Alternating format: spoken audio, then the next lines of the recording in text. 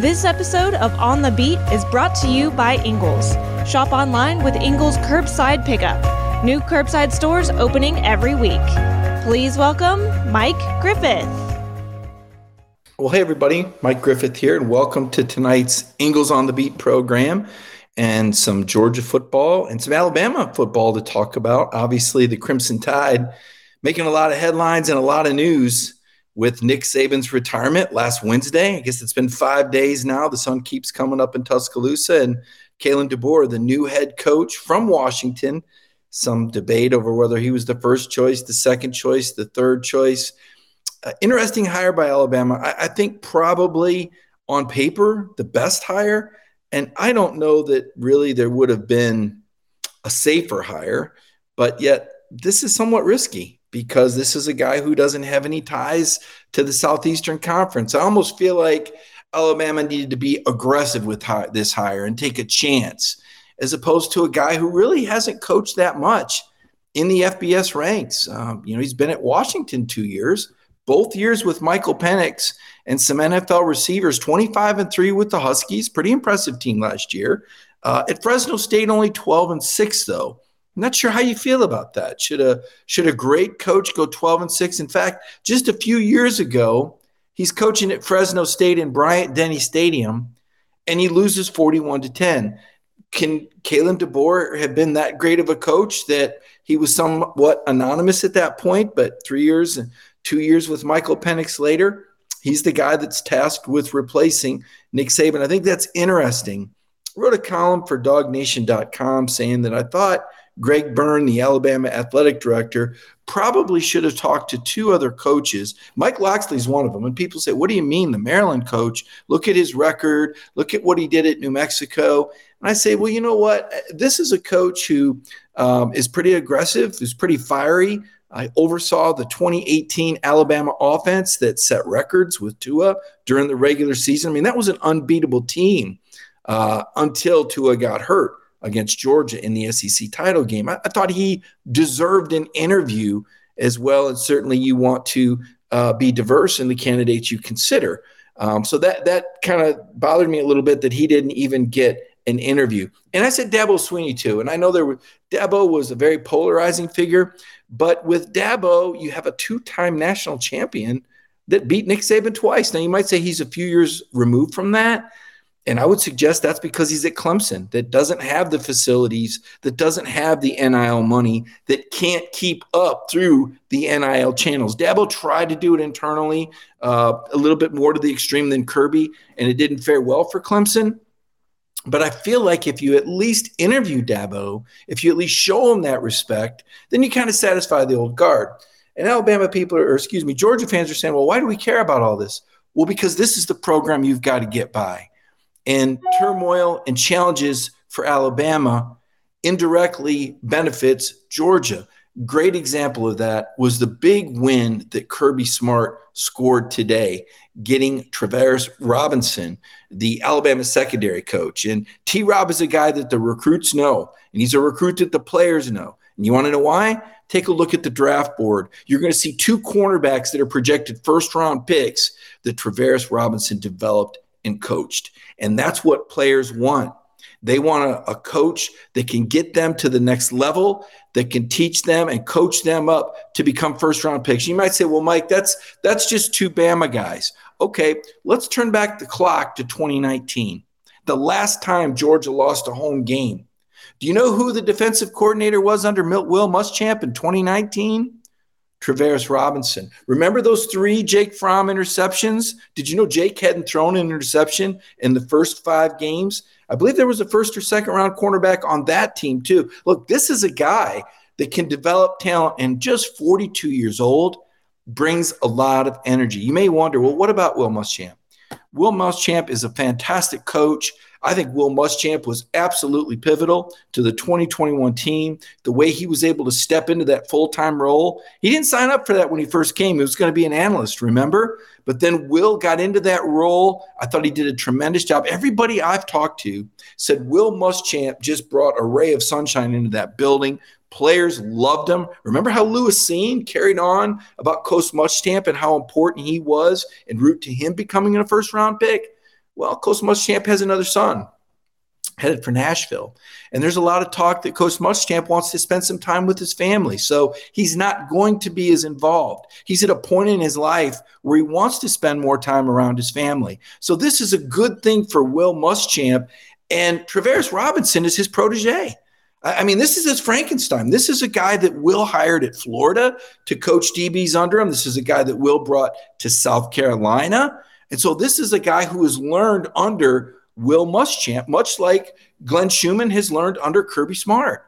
So I think this is a tremendous marriage. I think that bringing in a 42-year-old Travaris Robinson, who's an incredible recruiter, who's great working with young people, I think this works extremely well. And I think, I don't want to say upgrade, but I do think the staff is stronger, right? Because of that youth, because of that surge, simply because this is where Coach Muschamp is at. So to me, great hire. Robinson also all SEC safety at Auburn in 2002, played in the NFL. He's got one up Kirby there. Kirby didn't make it to the league. So to me, just a great hire. And it's Georgia 1, New Alabama nothing. And I got to say it's scoreboard, because earlier today, talking to some of my friends, Georgia friends, we were discussing it. They were getting a little upset. They were getting a little chippy when I was saying, if Bama holds this guy, Kirby and Georgia will have egg on their face. This is a very important hire. Georgia cannot publicly lose to Kalen DeBoer. Kirby's already announced this guy as a position coach. And then all of a sudden he goes back to Alabama. All of a sudden, people are looking at the scoreboard. 2 quarterback decommits in 2 months, and then you lose. And they were getting angry. And I said, look, don't get mad at me. You know, don't hate the player, hate the game, right? This is Georgia against Alabama. And somebody's going to win for Travaris Robinson, and somebody's going to lose. And it's as simple as that. This is Kirby's first choice, and you're either going to win or lose with him. And for a while, people were a little nervous that Georgia was going to lose on this. And then the question would be, why would he go back to Bama and DeBoer, an unknown, versus coming to a Georgia program that's lost 2 games in 3 years, where his mentor has coached? So very interesting battle, the way it played out. Chris Lowe, Chris very close to agents, particularly Jimmy Sexton. He reported that Travaris Robertson is staying. And that's big. Huge win for Georgia football. Okay, make no mistake about it. Typically, when we talk about assistant coaches, we don't look at that as wins and losses, right? We say, oh, this guy wanted to go here. This guy. This was huge. This was out for everyone to see. And all the Alabama fans were saying, ha ha, Alabama's playing chess, not checkers. And I'm thinking, man, I just can't imagine Kirby announcing this guy and losing him. Kirby's not usually wrong like that. But there was a lot of competition. Alabama realized that if they didn't keep this guy, they could lose more players. Caleb Downs is a guy a lot of people are talking about. And I don't know that he ends up at Georgia or anywhere else, but certainly losing his position coach, that's big. I mean, these kids sign up to play for these coaches, right? I mean, these Alabama players, they signed up to play for Nick Saban. And you know, Kalen DeBoer, watching his press conference, he seems like a really nice guy. All right. You know what his maxim is? Winners win because that's what winners do. Oh, boy. You know, after Nick Saban for 17 years and all this incredible philosophy about our self-standard for excellence that makes you go, wow, I never thought about it. Like, I listen to Nick Saban and I'm ready to do a better job, right? I'm ready to really just change my life for the better in every aspect. He's an incredible motivator. Nick Saban, as good as he is as a football coach, he's a tremendous philosophical leader. And I look at Kalen DeBoer and I go, you know, Boy Scout leader. Seems like a nice guy. Well, you know, he had that great record at Sioux Falls. Okay, 67-3 against who? I mean, other South Dakota and North Dakota schools? Have you ever watched a Sioux Falls game? Any of you? Can you tell me anything about Sioux Falls NAIA football? Did you ever hear of Sioux Falls NAIA football? Ever? Can you stream it anywhere? Is there anywhere you can listen to it on the radio? Maybe I don't know, what do they call that? The CB? Where can you get Sioux Falls? And I'm sorry to make light of it, but it's not relevant. It doesn't translate. Now, what he's done in the FBS ranks has been pretty impressive. I mean, 12-6 at Fresno, that's pretty good. this run at Washington. But I ask, like, how much of that's him and how much of that is Michael Penix? How much of that is having a special quarterback? I mean, I know Michael didn't look good in the championship game because of all that pressure Michigan brought, but do I believe Jalen Milroe is as good as Michael Penix? Do I believe that Alabama can run all the motions and shifts and that they have a quarterback that can check down and make decisions like Michael Penix? I don't. But I think Jalen Milroe is very talented.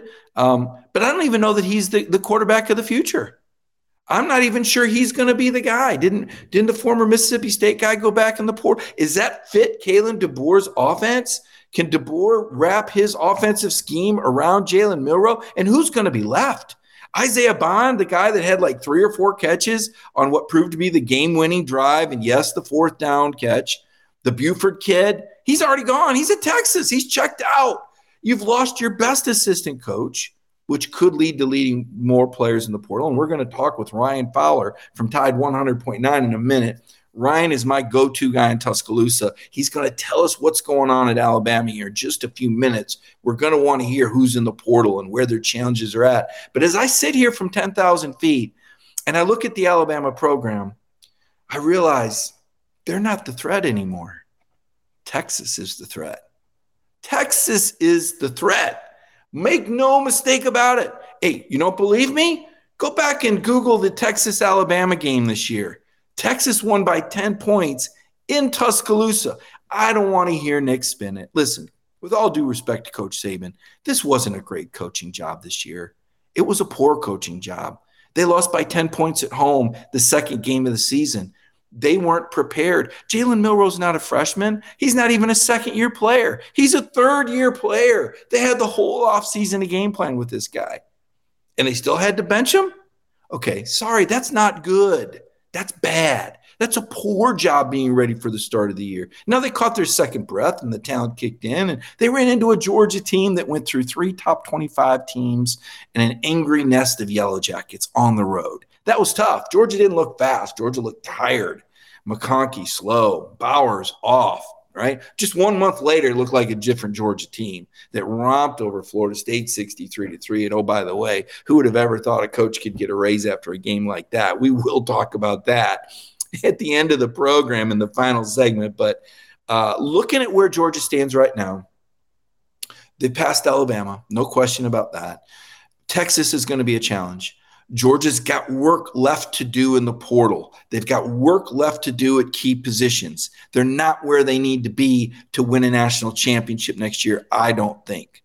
I don't think so. As much as Carson Beck coming back means and as much as Trevor Etienne means, Dogs got work to do. But they're past Alabama. Texas is going to be the hurdle. That's going to be the tough game. We're going to talk about those different road games at the third segment of this program. I'm going to go right down the schedule, tell you who I think the toughest games are. One other note, I wrote this story today, and I guess I've kind of gone back through the clips over the last couple of years. I guess I've kind of become the unofficial Matt Stafford writer. And listen, I grew up largely in Michigan, born in Mobile, Alabama, but grew up in Michigan, and I was never a Lions fan. I did cover the Lions in college for a little while. Understand the importance of that game.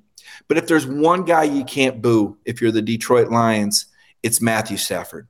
This guy and his family have given millions to that community. They gave $1 million a year ago, even they don't even live there anymore.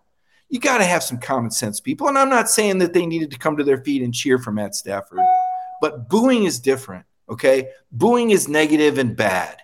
And I don't care how much beer they drink or how much alcohol they consumed. That was ignorant and it was shameful. And if I was Kelly Stafford, I'd be really disappointed to know that Matthew and her and that family gave so much to that area, and that area needs it, folks. Let me tell you, that is an economically challenged area. And what the Staffords did was just tremendous charity. To be booed, I didn't like that. I wrote a story. Listen, Matthew handled it incredibly well. They should cheer for Jared Goff. He is their quarterback. I agree with Matthew. But if you're going to boo Stafford, then get your charitable donations from the Goff family moving forward, okay? Because that was disrespectful and unnecessary. And I don't care how much they wanted to win. That was shameful and unnecessary and a really bad look, because Matthew Stafford and his wife have done tremendous things that other people don't do. They're on a Peyton Manning level of giving. You just don't see it that often. So that was tough. And there's a poll out. I think about 72% of the people said they thought the booing was not good. And then I think there was 28% that said, well, it's a playoff game and whatever. To me, that's the difference between college football and the NFL. So those were a couple of the items that I was thinking about. Very interesting. Going to talk with Ryan Fowler in just a moment. Ask Ryan all sorts of questions about the Crimson Tide. I want to get to him right now. If you've got questions, ask them, and Kaylee Manziel will put those on the screen. If you have questions about Alabama for Ryan Fowler, I'll tell you what, I don't have any questions about Ingles, because I know every time I go to Ingles what I'm going to get, and that's great service that I can rely on and depend on. And right now, I want to take this moment and recognize our sponsor, Ingles. Did you know that Ingles sells more organics than any other store? Or that they run their own dairy? Or that they only serve USDA choice and prime meat? Did you know that they have more local craft beer than any place else? Or that they have Energy Smart stores? Or that they professionally slice and package imported cheese from Europe? Did you know about their giant international aisle, local farm partnerships, curbside pickup, wine department? Or that they donate 3,956 meals a day to local food banks? Well, now you do. It's all in the bag. Ingles, low prices, love the savings. Well, welcome back, and I'm joined by Ryan Fowler. And Ryan, thanks for joining us, Ryan. 19 years covering Alabama at 100.9, Tide 100.9. Ryan, if I recall, didn't you go live for like 7 hours at some point this week on the radio? I did. I'll be in some better light right here in just a couple seconds. But yes, I did. I went for – so the day that Nick Saban retired, that announcement came down, via Chris Lowe. I went for 6 hours that particular night, and we went off at 8 o'clock. And then when Kalen DeBoer got on the ground Friday night, we actually went for another 7 hours. So we went on at 2 o'clock in the afternoon, and we came off the air at 9 o'clock. So we went 7 hours, and it was everything that you would think it would be. We were pretty hectic. We were pretty hectic for, a lot of the time. And we spent a lot of time, kind of digesting. I think the world was in shock. I mean, I got to be honest with you, Mike. I mean, you've been in the business a lot longer than I have. But it was one of those where we took – it was – you ever read a story and you're almost like, I want to see a confirmation of it? Like, I mean, because there's so many of these fake accounts. I mean, I'm sure you probably got a fake Mike Griffith out there that wants to put up stuff. I see it. I know there's one that's called Evil Ryan Fowler that puts stuff out there from time to time. But I'm just making sure that it's real, right? I'm going, is this really Chris Lowe's account? Is this really Chris Lowe's account? So it was a pretty big topic of conversation. And, coaching searches are never fun from a media perspective. I mean, it is, trying to chase where Greg Byrne was at, and you're getting all type of information, but you're trying to decide what's true and what's false.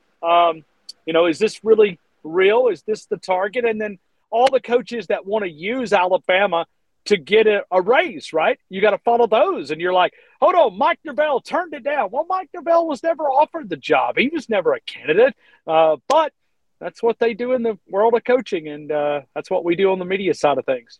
Yeah, well, we learned from Kirby Smart, even if a player says he's in a portal, it doesn't mean he's in a portal. So it's kind of scary when things can be true but not true, and because things change so fast, Ryan, to your point, things are very fluid. And listen, I don't know where Kalen DeBoer was on the list. I guess, and I said this at the start of the program, I was a little disappointed, and maybe the dog and pony show isn't the way anymore, but I wanted to see Mike Locksley. I wanted to see some diversity. I wanted to see someone considered, and I wanted Dabo Sweeney for the old. I wanted these guys to at least have a conversation, but it just almost seemed like Byrne had this spreadsheet. And listen, DeBoer is a guy that's won. So let me back up a little bit. First of all, how surprised were you on a scale of 1 to 10 that Nick Saban retired after the season? 10 being most surprised, 1 being least. 10 out of 10. I can't think of anything any higher. Mike, there's so many people in our business that'll tell you, I knew that it was coming. Right. Well, I mean, I got to go back and take Nick Saban on his word. He said at 3:55, he told Reese Davis, he said at 3:55, I'm on the phone, the 4 o'clock meeting. He said, I did not know at that point whether I was going to retire, that he was still debating it. His daughter didn't even know that he was going to announce that he was retiring. I mean, she was on a flight to Orlando to go back to Disney World. And so if she didn't know, and Miss Terry, is sitting there debating on the phone, I can't tell you that I knew. But let me say this, 10 out of 10. But as I look back, there was things that the way that he coached, he almost coached with very little pressure. Mm-hmm. And I noticed that. And I noticed relaxed, and he was not this uptight.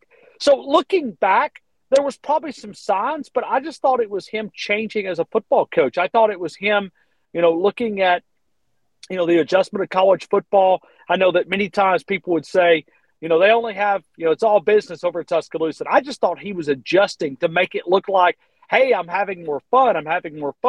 But at the end of the day, I look back and I reflect on that, and I'm thinking, you know what? There were some signs out there. I was in California. We went out on the 25th, and so we were out there, and I got no hints that, there's always scuttle, right? I mean, I've chased so many Nick Saban retiring stories.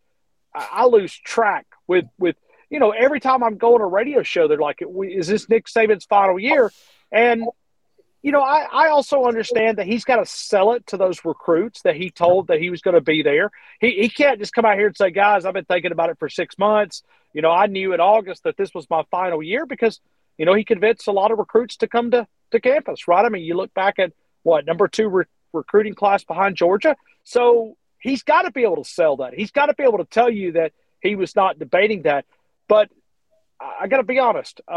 I didn't see it coming. It was a 10 out of 10. I was as shocked. I mean, literally, my mouth was wide open. I was just sitting there like in shock. I mean, I could send you the audio. You need to listen to it, Mike, because I was on with John McClain, the old Houston Chronicle veteran. Yeah.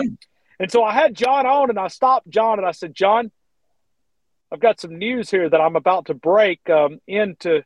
And you could tell he was like freezing up. I was like, John, just hold on a minute. I want to make sure that I'm not looking at a fake Chris Lowe account.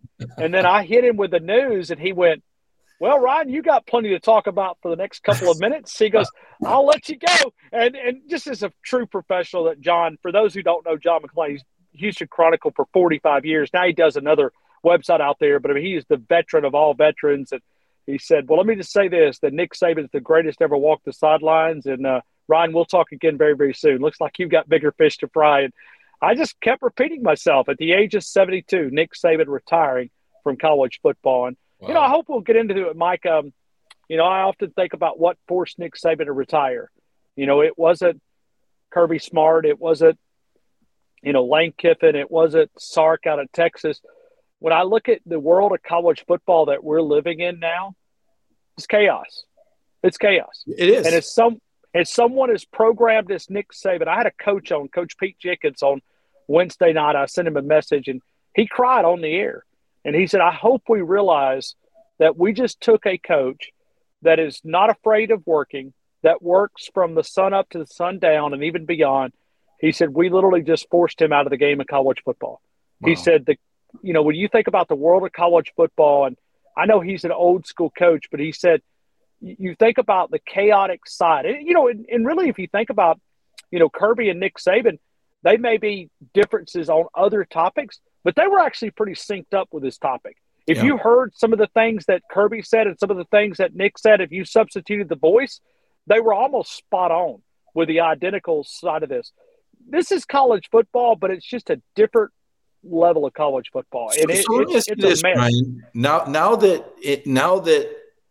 that Nick is gone, and it was a fascinating exit, and yet when I turned on the press conference, he's sitting right there in the front row, in the middle. And I'm thinking, and now as I speak to you, it's almost like, what if you did a radio show and Eli Gold was sitting there 3 feet from you? And listen, for those that don't know Eli Gold, I mean, obviously the voice of Alabama for years and years and years. And I hold Ryan in the highest regard. But my point is, he's a legend. He's a He legend. is a legend, but does it affect Kalen DeBoer? Like, to me, just Nick Saban just being there. He didn't meet, whether he meant to or not, he's Nick Saban. He upstages the guy. And DeBoer, as I said before you got on there, I know he's a good coach, Ryan, but he seems – I mean, who doesn't seem somewhat ordinary? He seems very ordinary. Is there some concern that you can't really fill Nick Saban's shoes when he's still in them right there in Tuscaloosa with an office in the stadium? Well, and I'll say this. I wonder how much Nick Saban is going to be limited with what he's able to do. Like, I don't know if Nick Saban is going to be this guy that's going to be in the office, 3 days a week. I think it's more of a transition that he's going to help him in some areas. Maybe, it's kind of like Ozzie Newsome taught Nick Saban the fight song back in 2007 and taught him things about the tradition of Alabama. I think what it is Nick was an outsider to the University of Alabama, and Kalen DeBoer is an outsider, right? He doesn't know about the tradition. I think that's where Nick is going to be useful. We don't even really know his title. But let me say this, Mike, and not try to disagree with you, but what if Nick Saban is not there?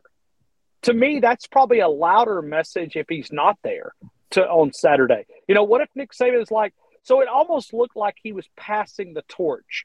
But I did watch old Nick up front on the front row. That foot's just tapping 90-0. His arms are crossed. I mean, it's like the first time he's ever been in a room and he's not in charge. Right. I mean, that's a weird environment. So, but I just don't think. I mean, I talked to a couple of people who know Nick Saban, and they don't think that he's a guy that Miss Linda makes the coffee when he walks in, and she turns on the computer and all these different things.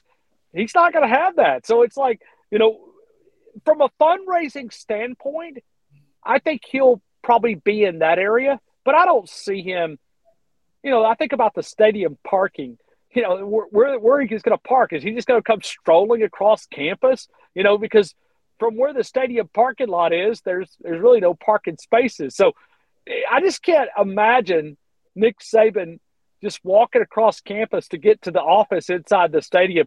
I think it's going to be a very limited role, and that's just a guess. It's not, I don't really have any, sources. I don't think anybody does at this point, but I think it'll be a very limited role. What does DeBoer have? I mean, didn't he have Will Rogers from State committed to him at Washington? Wasn't he going to be up there? And is there any chance he comes to – I mean, give me a look at a profile, and I know that Bond's already gone to the portal, but give me kind of a crib notes profile of what Alabama football looks like with the guys coming back that we know, position starters.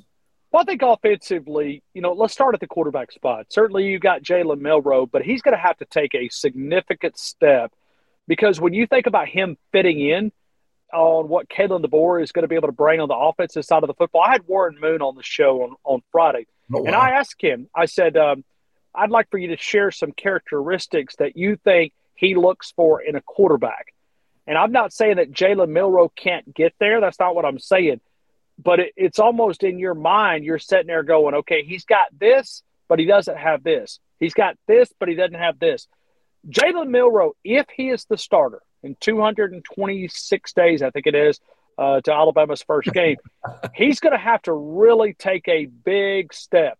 And it may be, the change that we saw from August to Alabama beating Georgia in the SEC title game, that was a drastic change from Jalen Milroe, right? I mean, it was a significant growth from where, we're talking about a young man who was benched as a starter, and he really kind of flipped the script, right? Yeah. He's going to have to do that times two if he's really going to fit in with what Kalen DeBoer is going to do. He's going to ask a lot more. And I was talking to a quarterback coach out on the West Coast that knows Kalen, and he said, man, he's going to put so much on them. He said his quarterbacks have got to be able to do a lot of stuff, whether it's pre-reading, the timing routes. He said they're going to be very stressed. I think we lost Ryan there for a second there. The Alabama quarterback situation is what we've been discussing. The direction of the Crimson Tide, very important. Ryan joins us now. And Ryan, You're telling us about Milroe. What about in the backfield? Look like some young talent. How many starters back on the line, and what's left in that receiving core? Well, you get Tyler Booker back. When you think about that for a couple of minutes, Tyler Booker is a big-time guard that's going to be there. Caden Proctor, we all know the freshman All-American. I say All-American. I think he was All-SEC guy, freshman All-SEC. Yeah. He was not a freshman All-American, but Caden Proctor struggled at times with pressure. I think there you need to find a center.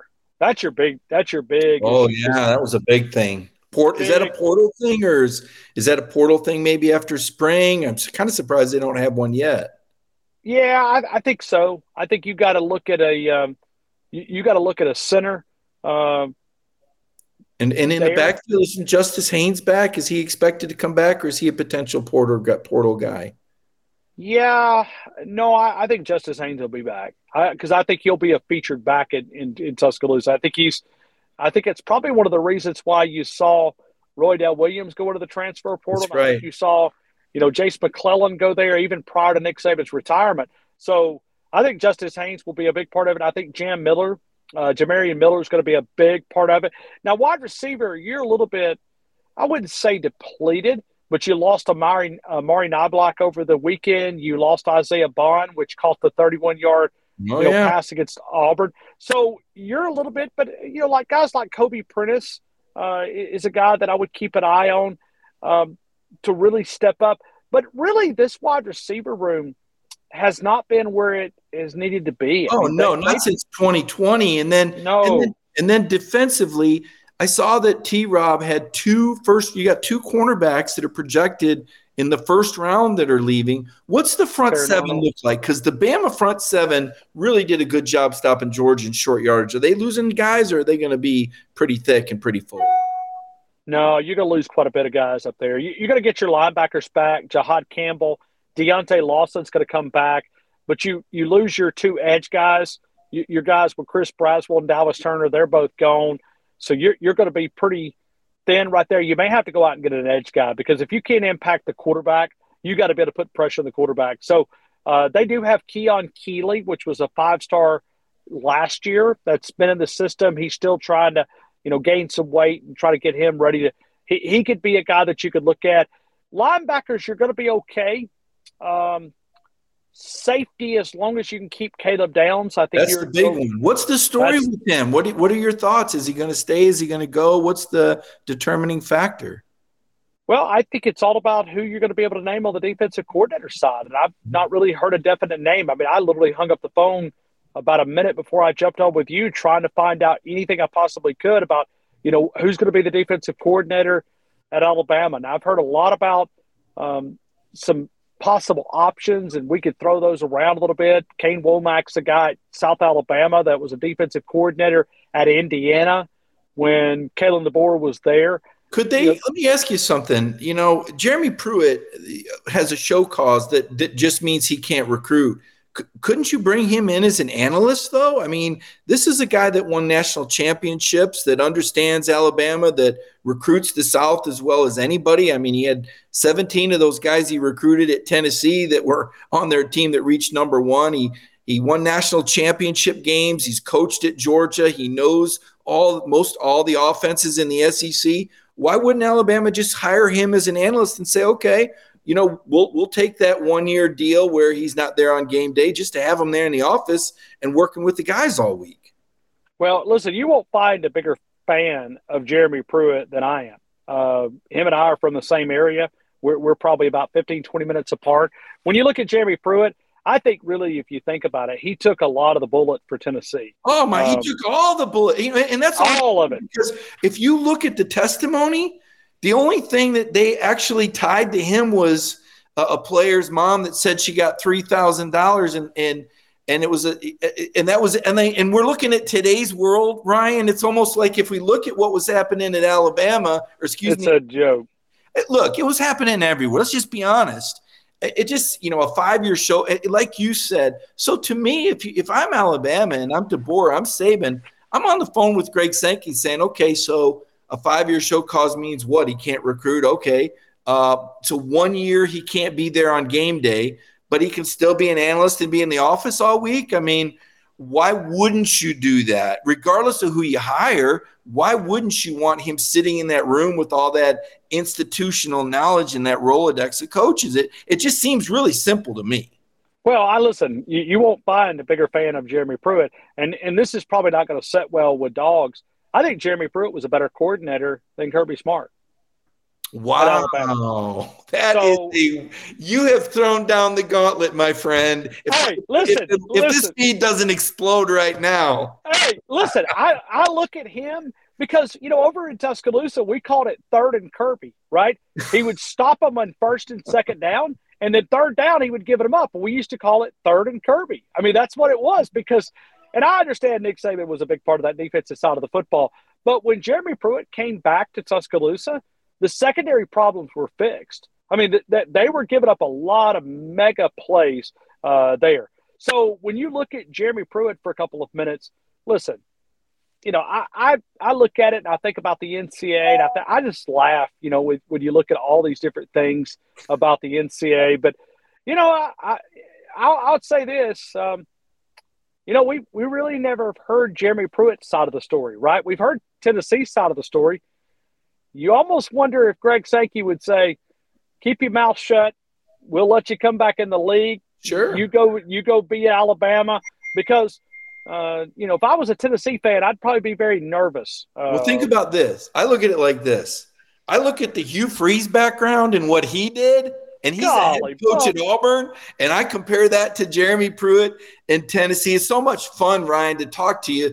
Let me ask you, and I've made this declaration, and for people who don't know, I do Ryan's radio show often, and I drop these. You're great. On him like he just dropped on us with the Jeremy Pruitt Kirby thing. So Ryan's enjoying this because it goes both ways. I'm always going on Tuscaloosa radio making all these comments. So this is good, but it's truth. It's truth serum, and it's two different lenses and two different perspectives. And Ryan's been there 19 years, and he's not a hater, folks. This is not a guy that just says stuff for a reaction. And Jeremy. No, I love what Kirby means to Tuscaloosa. But truthfully, I mean, I saw ESPN rank the all-time Alabama defenses, and Jeremy Pruitt's defense was ranked ahead of Kirby's by ESPN. The proof's in the pudding. We'll see how it turns out. Let me ask you this.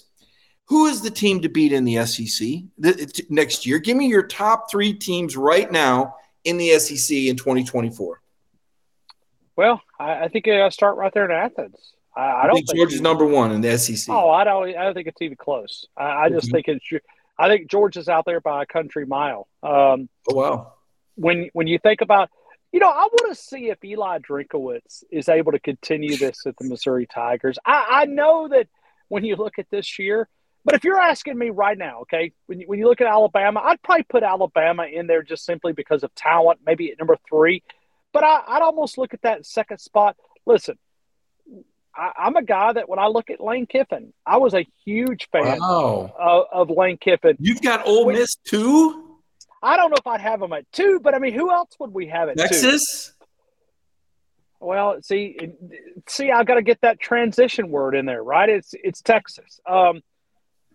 But I also look Florida, no. South Carolina, no. Tennessee, no. Kentucky, no.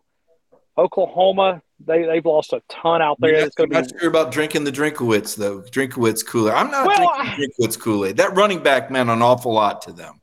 He did. I think it's going to be a jumbled up mess, but I think Georgia's out there by a long shot. So now I'm trying to make it up with these Georgia fans. Maybe they won't make me have a miserable evening after what I said about Kirby. But you're going to find your Twitter account, Ryan. Yeah, at Ryan C. Fowler. I love you guys. I appreciate you guys. But no, I mean, when I look at Georgia right now, I mean, you think about it until Kalen DeBoer proves that he can coach in this league. Why not Georgia? Think about how big that game will be when Georgia comes to Tuscaloosa. It's almost unfair to say, Kalen DeBoer, you got to win this game. You got to be able to beat Georgia to show us that you can really tough it out here. But in a lot of ways, look at that schedule from Alabama next year. Yeah. You got to go to Madison, Wisconsin. You got to go to Norman, Oklahoma. You got Georgia coming here. You got to go to Tennessee. You got the Missouri Tigers coming here. You got to go to Baton Rouge. I mean, guys, that schedule – maybe that's why Nick Saban retired. He looked at that schedule and he said, no, I ain't staying around here. Forget it. I'm not going. 2 or 3 losses. Travaris Robinson is a guy that kind of bounced back and forth again, he developed 2 first-round corners. He'll be a co-defensive coordinator here. Lots of reports that he went back to Tuscaloosa, Bama, trying to keep this guy to be a coordinator. How big of a get is this for Georgia, in your opinion? Absolutely big. Listen, I look at T-Rob as a defensive coordinator. I think the jury's still out. We're going to learn. But I look at – I visited with him. I interviewed with him out in media day. You know, we always – you get 55 minutes and you try to make as much as – you've covered a million those media days. You get 55 minutes and you're trying to float. I waited about 7 minutes to interview T-Rob. And I walked away, and I could send you the audio. I was as impressed with him as any coach. I mean, it almost reminded me a lot of Burton Burns, just that veteran leadership. But sitting there talking with him I was literally blown away just by the way that he said certain things, the way that he addressed. You know, we talked a lot about Caleb Downs. We talked a lot about the secondary because Alabama's secondary was much better with him than it was with Pete Golding last year as defensive coordinator. And I think we're going to find out that T-Rob had a bigger role. I know Lane Kiffin likes to troll a lot, but I think T-Rob had a bigger role than maybe what we're letting on in Tuscaloosa. Something did not seem right. And remember when Lane Kiffin said, I think T-Rob is calling the plays. I don't think that's Kevin Steele. You know, the more I get to thinking about that, I don't think that was Lane Kiffin trolling. I think he had truly heard something, you know, in that coaching staff. So I think T-Rob is a brilliant coach. I think he's a great recruiter. You know, but think about when you've got a Kirby Smart as your head coach. If there's something that you need assistance with, you guys have got plenty. Plus Glenn Schumann's there. I mean, you know, when you think about defensive side of the football, regardless if he needs help or not, I think he'll be just fine. Is Muschamp going to stay around?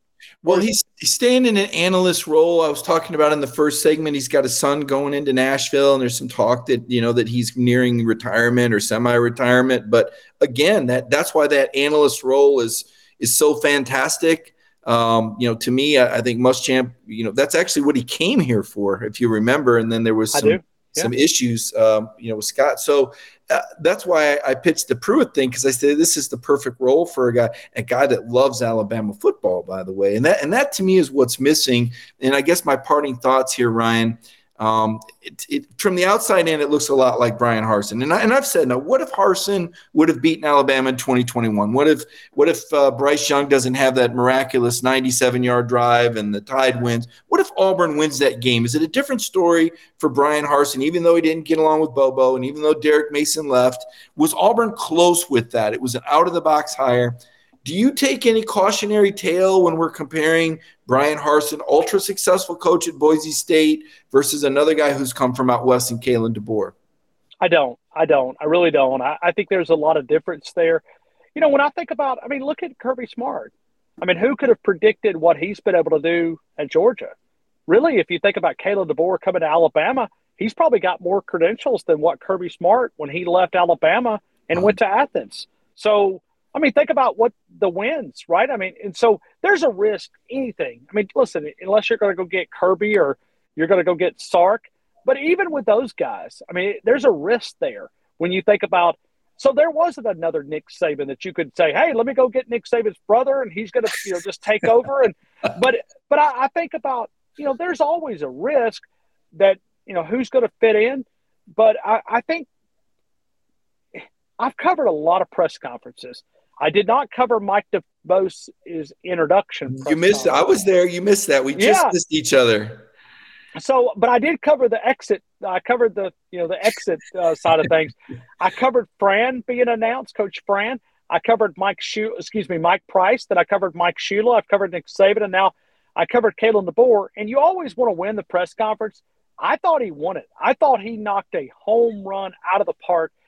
And even the one that was not in the media room where they took us to another Q&A, I'm sitting there going, man, he said a lot of the right stuff.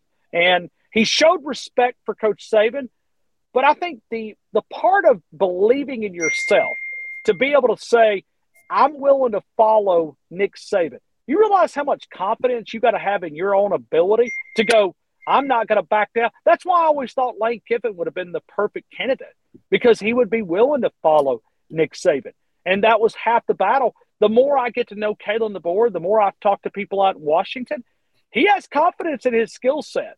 And hey, he did a lot with a lot less when you think about the talent level at Washington to put them in the national championship game, to be able to beat Texas the way they did. So in one way, there's always a risk.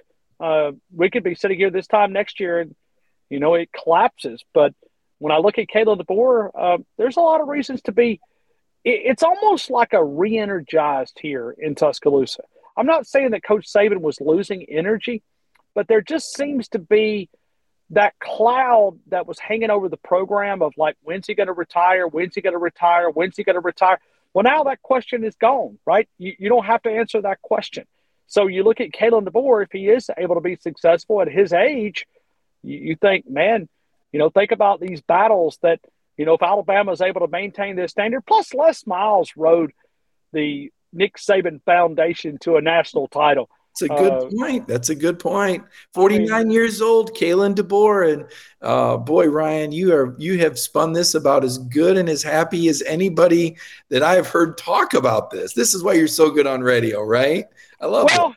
I have a lot of fun. So is the Georgia fans, are they mad at me? Is that what you're doing? Oh, no, they love you, man. I love them too. They're digging deeper. They're going to go back and watch film to see just, maybe this guy's right. Maybe Jeremy I'm sure they're just so happy right now. If Kalen DeBoer can teach Jalen Milroe not to cross the line of scrimmage when he throws the football, he could be – and the thing of it was, I was at that Auburn game. And Milroe at times looked so good in that game, and at other times made you pull your hair out if you're an Alabama person. But against Georgia, he was near flawless. He was poised. He was cool. He was the 30-yard run, the fourth down pass, the conversions, no mistakes, no fumbles. He was better than Carson Beck in that game. Not overall, but in that particular instance, he played really well. Then the Michigan pressure came, and the Milroe miracle turned into the Milroe meltdown, and Alabama was out. I really think they would have won the national title if they'd won. So just to add this to it, okay? Because I'm gonna say something. This is probably going to really irritate the Georgia fans. Oh no! But if I looked at Alabama, this was not a very good football team. I agree. I don't know how they beat Georgia. I honestly do not know, because when I look back at that game, this Alabama team reminded me nothing of really Alabama. Like, think about all the crap they said with this lank, let all the naysayers know. You got Jalen Milroe calling out Bill O'Brien out in California. They just didn't sound like an Alabama team. And I know that sounds crazy. Maybe that's why, it's interesting. I was talking with Steve Spurrier the other night about this Nick Saban retirement.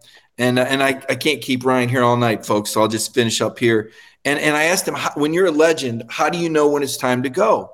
And Coach Spurrier, who in the middle of the season left because he wanted his assistants to have a chance to keep their jobs, but also because he said he couldn't connect to the team. He just didn't have that connection with the team that he'd always had. Interestingly enough, I talked to Jeremy Pruitt a few nights later, and, he goes, we beat them pretty good at Georgia. He goes, you need to let coach know. And I don't know if it's going to make him feel any better or not. He said, but we knew every single play, whether they were running or passing, because their left tackle was tipping it off.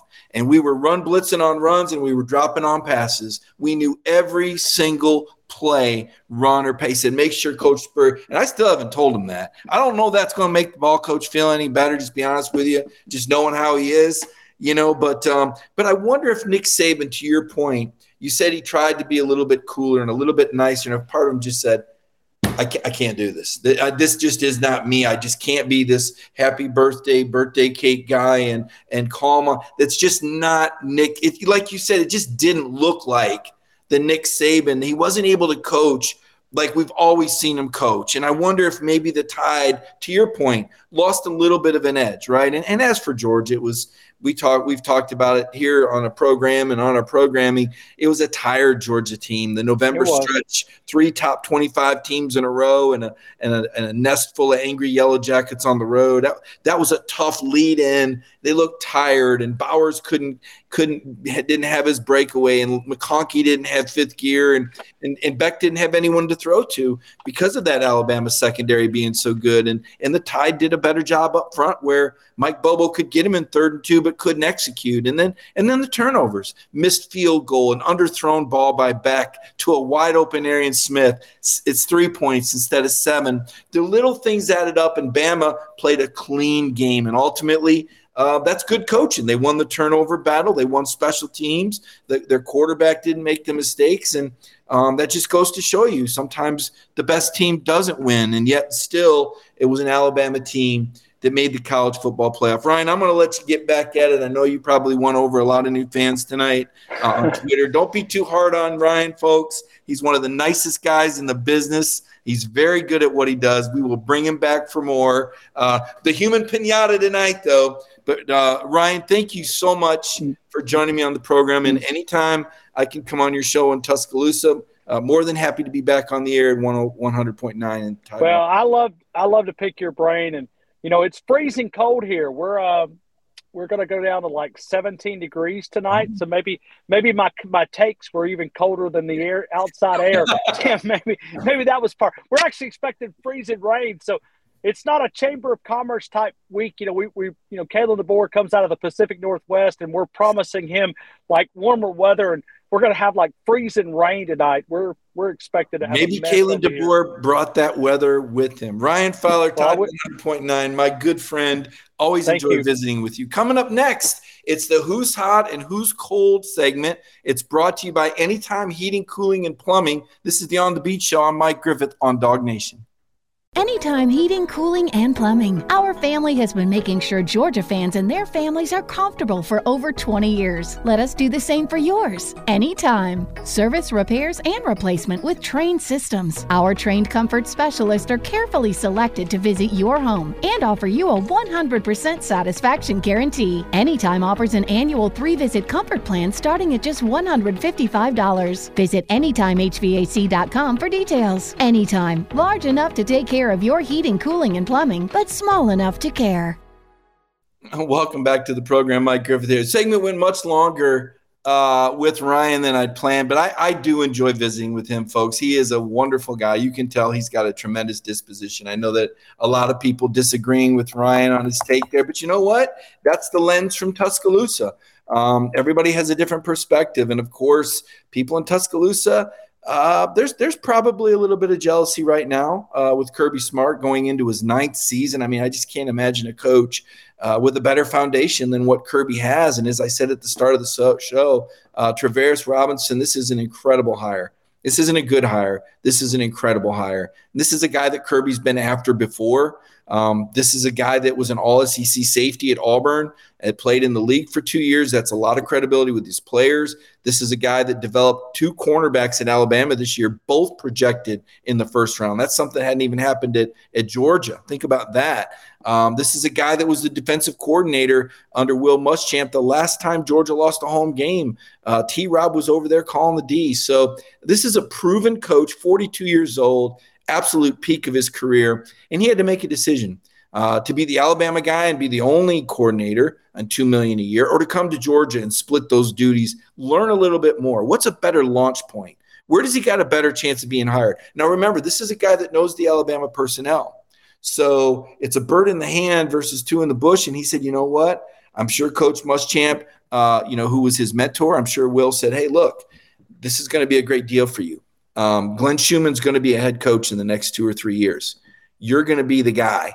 And you may even be a head coach yourself in the next 2 or 3 years. So I think this is a huge, huge hire. So we talked about hot and cold takes. I'm going to get to a super hot Georgia schedule next year, but this is the coldest take. It was cold for Florida State to give Mike Norvell almost a $3 million raise. Folks, He just lost 63-3. Has there ever in the history of the world been somebody that got a $3 million raise after losing a game or having a performance on par with 63-3? 3 million of 7.3. Let me do the math. Is that almost 40%? You get a 40% raise? I know there's some mathematicians out there with calculators. Get to it. Do the math for me. Divide 3 by 7.3 and tell me what you get. Maybe 30-some%. A $3 million raise after you lose 63-3? And oh, by the way, you just had a recruiting sanction? You just got caught cheating in recruiting, trying to pay Amarius Mims or get an NIL deal set up with him before he'd sign with you? So let's go right down the list here. You had 9 of your guys quit on the team. Well, that's some real team chemistry there, Coach. You just had a major NCAA violation. It should have been a level 1. You got away with a level 2, but it was a level 1 because the university knew it was committing. Your offensive coordinator suspended like 3 games. That's not good. And you lost 63-3, the worst loss in school history and in bowl history. But we're going to give you a $3 million raise because somebody said you might go to Alabama. Like Ryan said, didn't get the offer. He was never going to get that offer. This is incredibly cold. I mean, this is just cold. Florida State, you're desperate. And I know I've upset some Florida State people saying that I didn't want to hear the pity party, saying I didn't want the victimhood. I didn't want to hear any of that going into the bowl game. But you know what it did do? Is it made me appreciate Georgia and Kirby Smart culture that much more. I was talking with Kendall Milton's dad today, Chris Milton, and we were talking about Kendall after the SEC championship game. And this is where it all started. I went over to Kendall Milton minutes after the SEC championship game. He literally still has his uniform on. And I said to Kendall, are you going to play in the bowl game? We didn't know where they were going. We didn't know what was going to happen. I said, if they don't make the playoff, are you going to play in the bowl game? And Kendall said, I am not going to abandon my brothers. He said, I have been through so much with these guys. I will absolutely play every chance I get with them. And then I went over to Cedric Van Pran. And Van Pran heard what Milt said and said, that's the plan. We'll think, we're going to do some talking about it. And then I went to Tyke Smith. And Tyke said, yeah, I'm going to – and the Georgia players started talking. And they opted in. They decided, you know what? This team did not win a 3rd national title in a row. The win streak did just stop. But they were going to go out together. Amarius Mims was at the game. Injured, wasn't able to play. Brock Bowers is at the game. Injured, wasn't able to play.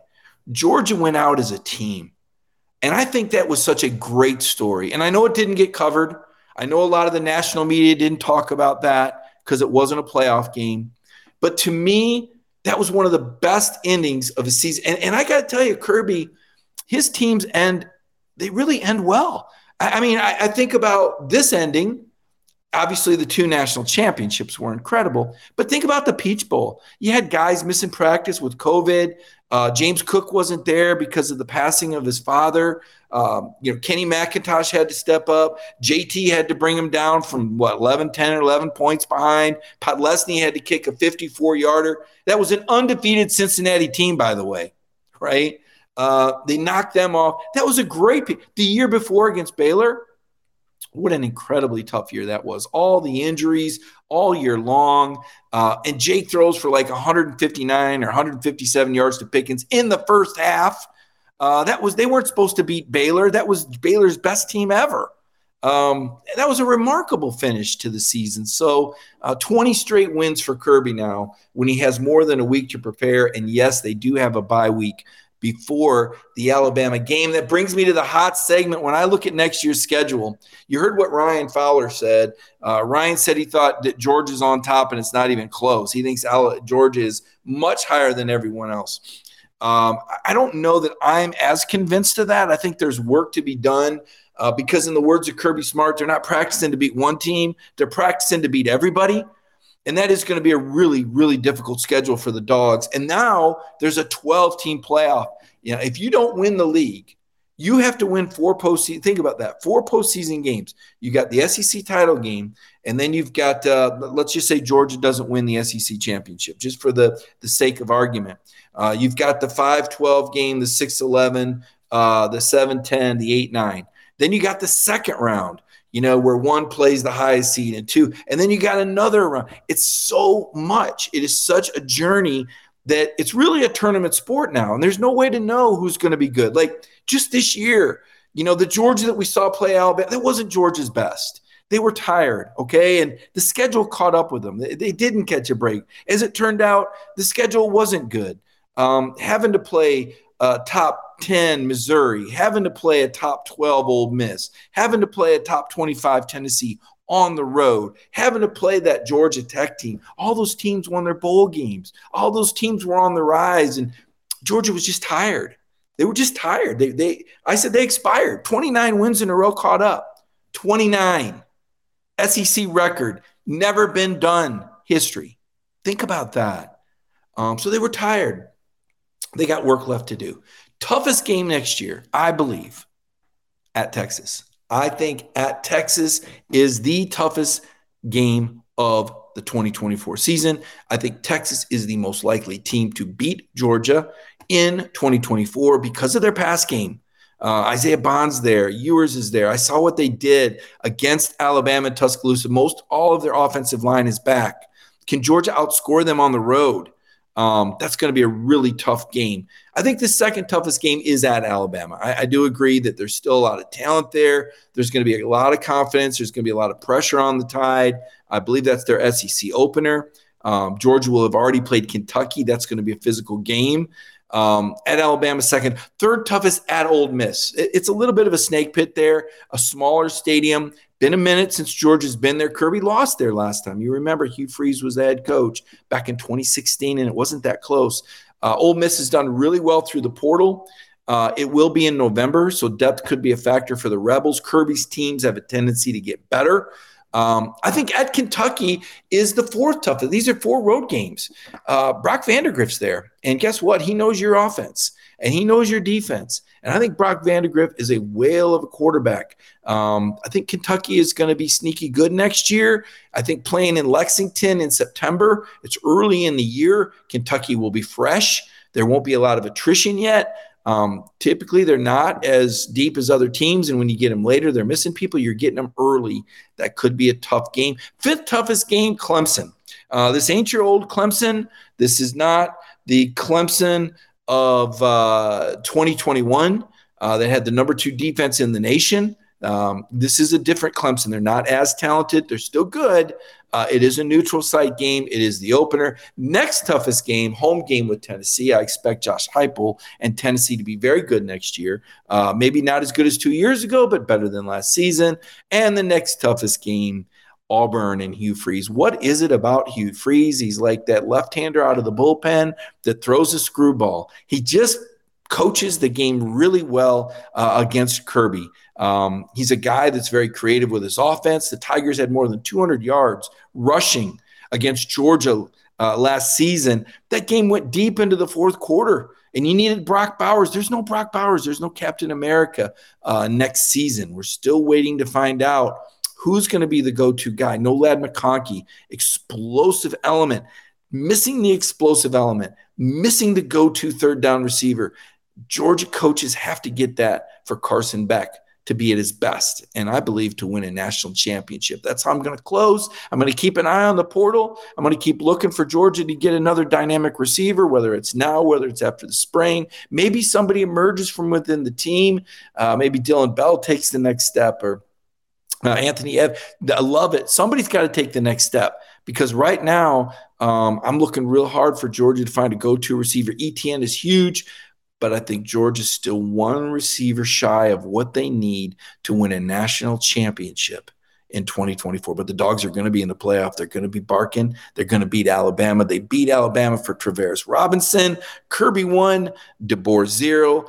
Thanks for joining me tonight. Kaylee Manziel, tremendous production. Don't forget, every day, 10 a.m., it's Brandon Adams and Dog Nation Daily. And then on Wednesday nights, Jeff Sentell comes at you before the hedges. Thursday night, Kaylee Manziel, Connor Riley doing a little programming for you on Thursday night. I want everybody to have a wonderful week. Try not to be too hard on Ryan Fowler. I'll be back next week here on the On the Beat Show.